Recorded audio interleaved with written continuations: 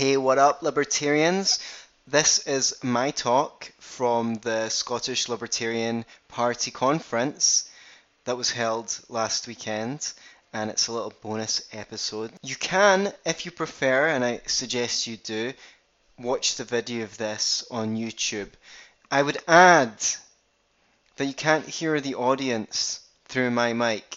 So if it sounds like I'm the only one laughing at my own jokes, honestly, it's not true.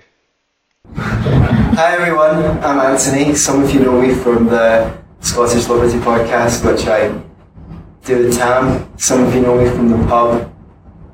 The last time I gave a talk at a libertarian conference, it was Abe's Students for Liberty. What's it called? Scottish Libertarian Students. I gave a talk called Talk Like an Economist, which was critically acclaimed and is enduringly popular on YouTube. However, I did have long hair back then, so I'm hoping that the Samson effect will not be an effect and I lose my powers for this talk. The topic of today's discussion, it's not really a discussion, it's me talking at you guys. The topic of this captive audience that will be delivered is how to change someone's mind. I hasten to add subtitle, do as I say, not as I do. To the extent I think that I follow the advice that I give in this talk, I think I have relatively more success than when I neglect to practice what I preach, so I hope you'll enjoy it. Well, there's an old joke which says, how do you change someone's mind? Well, check that they have one first. So, a certain amount of triage needs to be done, particularly on the internet, which is to discover if people are actually curious and open to your position, and if they're confrontational. Well, you can try and be a little bit more polite than they are, and see if it helps. And if not, well, maybe try and find some more fertile soil. But you should be aware of the fact that people... Well, I should probably say a little bit about why I'm talking about this. Obviously, as libertarians, we are in the minority. But we've got great arguments, and we've got lots of evidence for the efficaciousness of our economic positions. Certainly the foreign policy that's been pursued has not been shown to work. There's increasing hunger for a more libertarian foreign policy. It used to be considered to be a left-wing position, to be against the war in Iraq and Afghanistan, now all over the political spectrum. Also, on civil liberties, yes, we're just losing the battle by attrition. No one's turning up to the fight to defend our civil liberties. So, given that our positions, we're quite assured that our positions are strong, we've got good foundation in reason and evidence, we should be able to sell the message better than we have so far. So that's why I'm making the talk. So, people's mind, the mind's like a river running down the side of the hill. It likes the way that it's used to going. People like to think the way that they're used to thinking. And in order to change the course of a river, you can't just dam the river up. That river needs to go down the new way several times. It's important that we are presenting our ideas and that people hear them 3 or 4 times, so that it's not so weird for them. Oh well, yeah, no, I can see how that starts to make sense. So, people are more likely, on this point, right, people are more likely to want to take on new information and learn something new than meet with direct resistance. So, think of the river again. You want to stem it. You want to stem the flow in a new direction. To push against the river is not usually effective. And so, if we really want to get into conversations with people that are productive for our own mental health, apart from the case of winning over hearts and minds, you want to set up a dynamic that's a kind of mutual learning experience. It sounds so cheesy, and it kind of is when you say it that way. Some people there's a small percentage of people who like a really oppositional approach, and if you just tell them they're wrong, if you have success with that more aggressive approach, I'm not telling you not to use it. But I think for the majority of people, you want to set up a conversation where they're interested in what you have to say. Now, how you do that, in my experience, is not jumping in straight to contradicting what other people say when they speak to you. If you at least take the position of being generally curious, if you've heard it all before, you can at least smile and be genial, like you've not heard their arguments before. That is, if you want to be effective, give them the respect of listening to what they have to say. Try and be patient even if you've heard their arguments before. Everyone's a unique individual who deserves the basic dignity of being heard and given their due. You might have heard their positions before, but your positions might be quite new to them. And most people, like it or not, this is what we're dealing with, need to feel safe enough to feel challenged.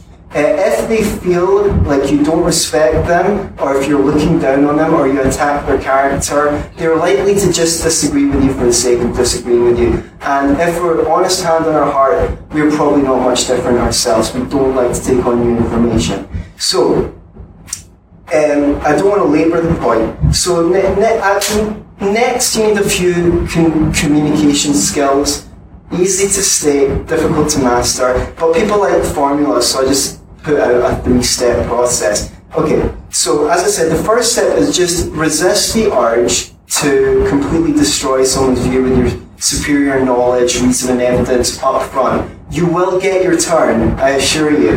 The best thing to do to start off with is simply ask someone how they reached their conclusion. In non-oppositional language, you can say, how did you come to that position? Or you can say, where did you get your information? Or you can say, based on what evidence do you believe that? And you ask with a sense of curiosity to give them the opportunity to tell you why they believe what they believe.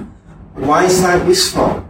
Because you might be making one argument against their position, thinking they hold that position for reason A, when actually they hold that position for reason B, and you're not even speaking their language. You're using the wrong argument to try and convince them. First, you ought to know why they believe what they believe. Okay, so the second communication skill, which I've found extraordinarily effective, is to listen to what the other person has to say and try and paraphrase it back to them in 1 sentence or 2 sentences. The less words, the better. So you say, right, so if I get you right, you think that this because that. Here's a simple formula. If I get you right, you think, so am I to understand that your position is X because Y? And either they'll go, yeah, exactly, or they'll go, well, not quite, and they'll correct you. Now, if you have the patience to listen to them while they correct you, they will feel understood by you, and they'll become more open to hearing what you have to say. I've tested this several times. As I said, I don't always do it. I'm not above losing my temper, particularly in a Facebook flame war. But we've all been there before. I'm just saying, when I take my own advice, I find people a lot more open to have something to say. So, once they've explained why they believe what they believe, and you've demonstrated your understanding of their position to their satisfaction, they feel like they've got you. You will see people drop, they become receptive, their body language change, they nod, or they just stop talking and looking at you expectantly. And now it's time for you to contribute to the discussion. Definitely my favourite part. So, now here's the trick. So you want to take the position as often as possible as adding information to what they already know. You see the difference? Rather than just saying this is wrong, you add what you know to what they've stated. Because as I said, people are much more open to taking on new information and learning than they are to doing a quick about turn. It does happen, but just not as often as we'd like it to. And it would be lovely if we were all paragons of reason. But, we are biological beings. We're complex creatures. So you could say something like, actually, I read a study about that says something else, or it's funny you say that because this subject looks very interesting to me, and I've been researching it for a long time, and I've found that this, you present what you know. As it so happens, I take a different view. I've learned that this, I see it differently.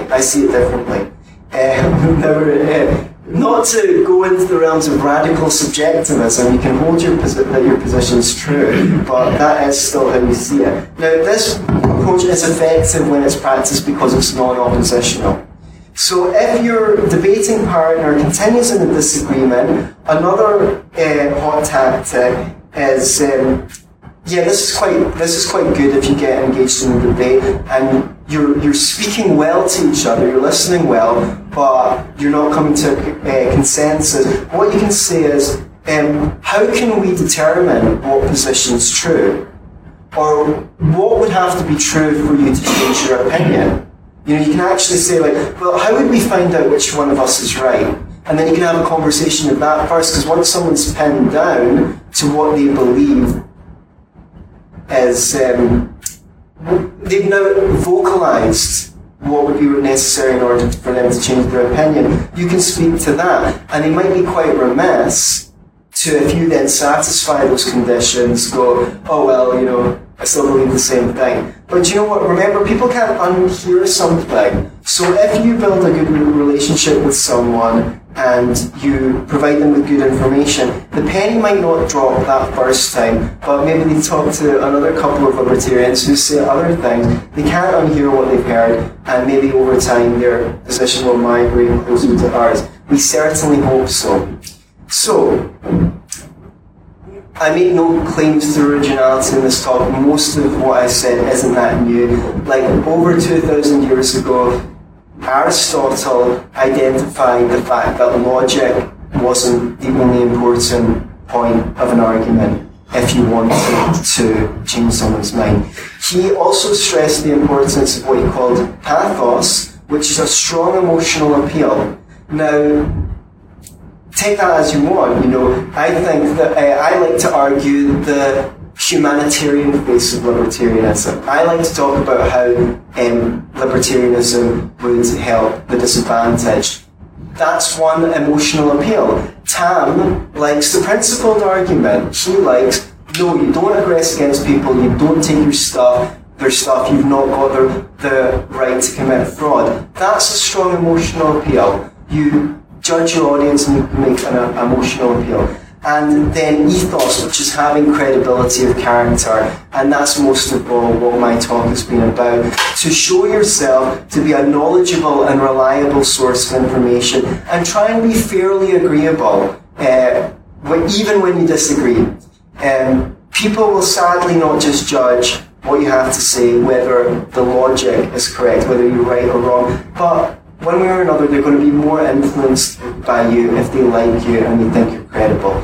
And I would just add, as a final point, unless a dispute is over a fundamental difference in values that you can't overlook, the quality of your relationships with the people around you is usually more important than being right. So once feelings are on the line, things have got out of hand, and the debate should often come to an end if you're going to damage your relations with your nearest and dearest about it. So I suggest that you pick it up once you each had time to digest what the other person has said. And then, again, there's no need for you to expose yourself to emotionally hurtful arguments or abuse from other people who make character slurs and sarcasm, passive aggression, catty remarks.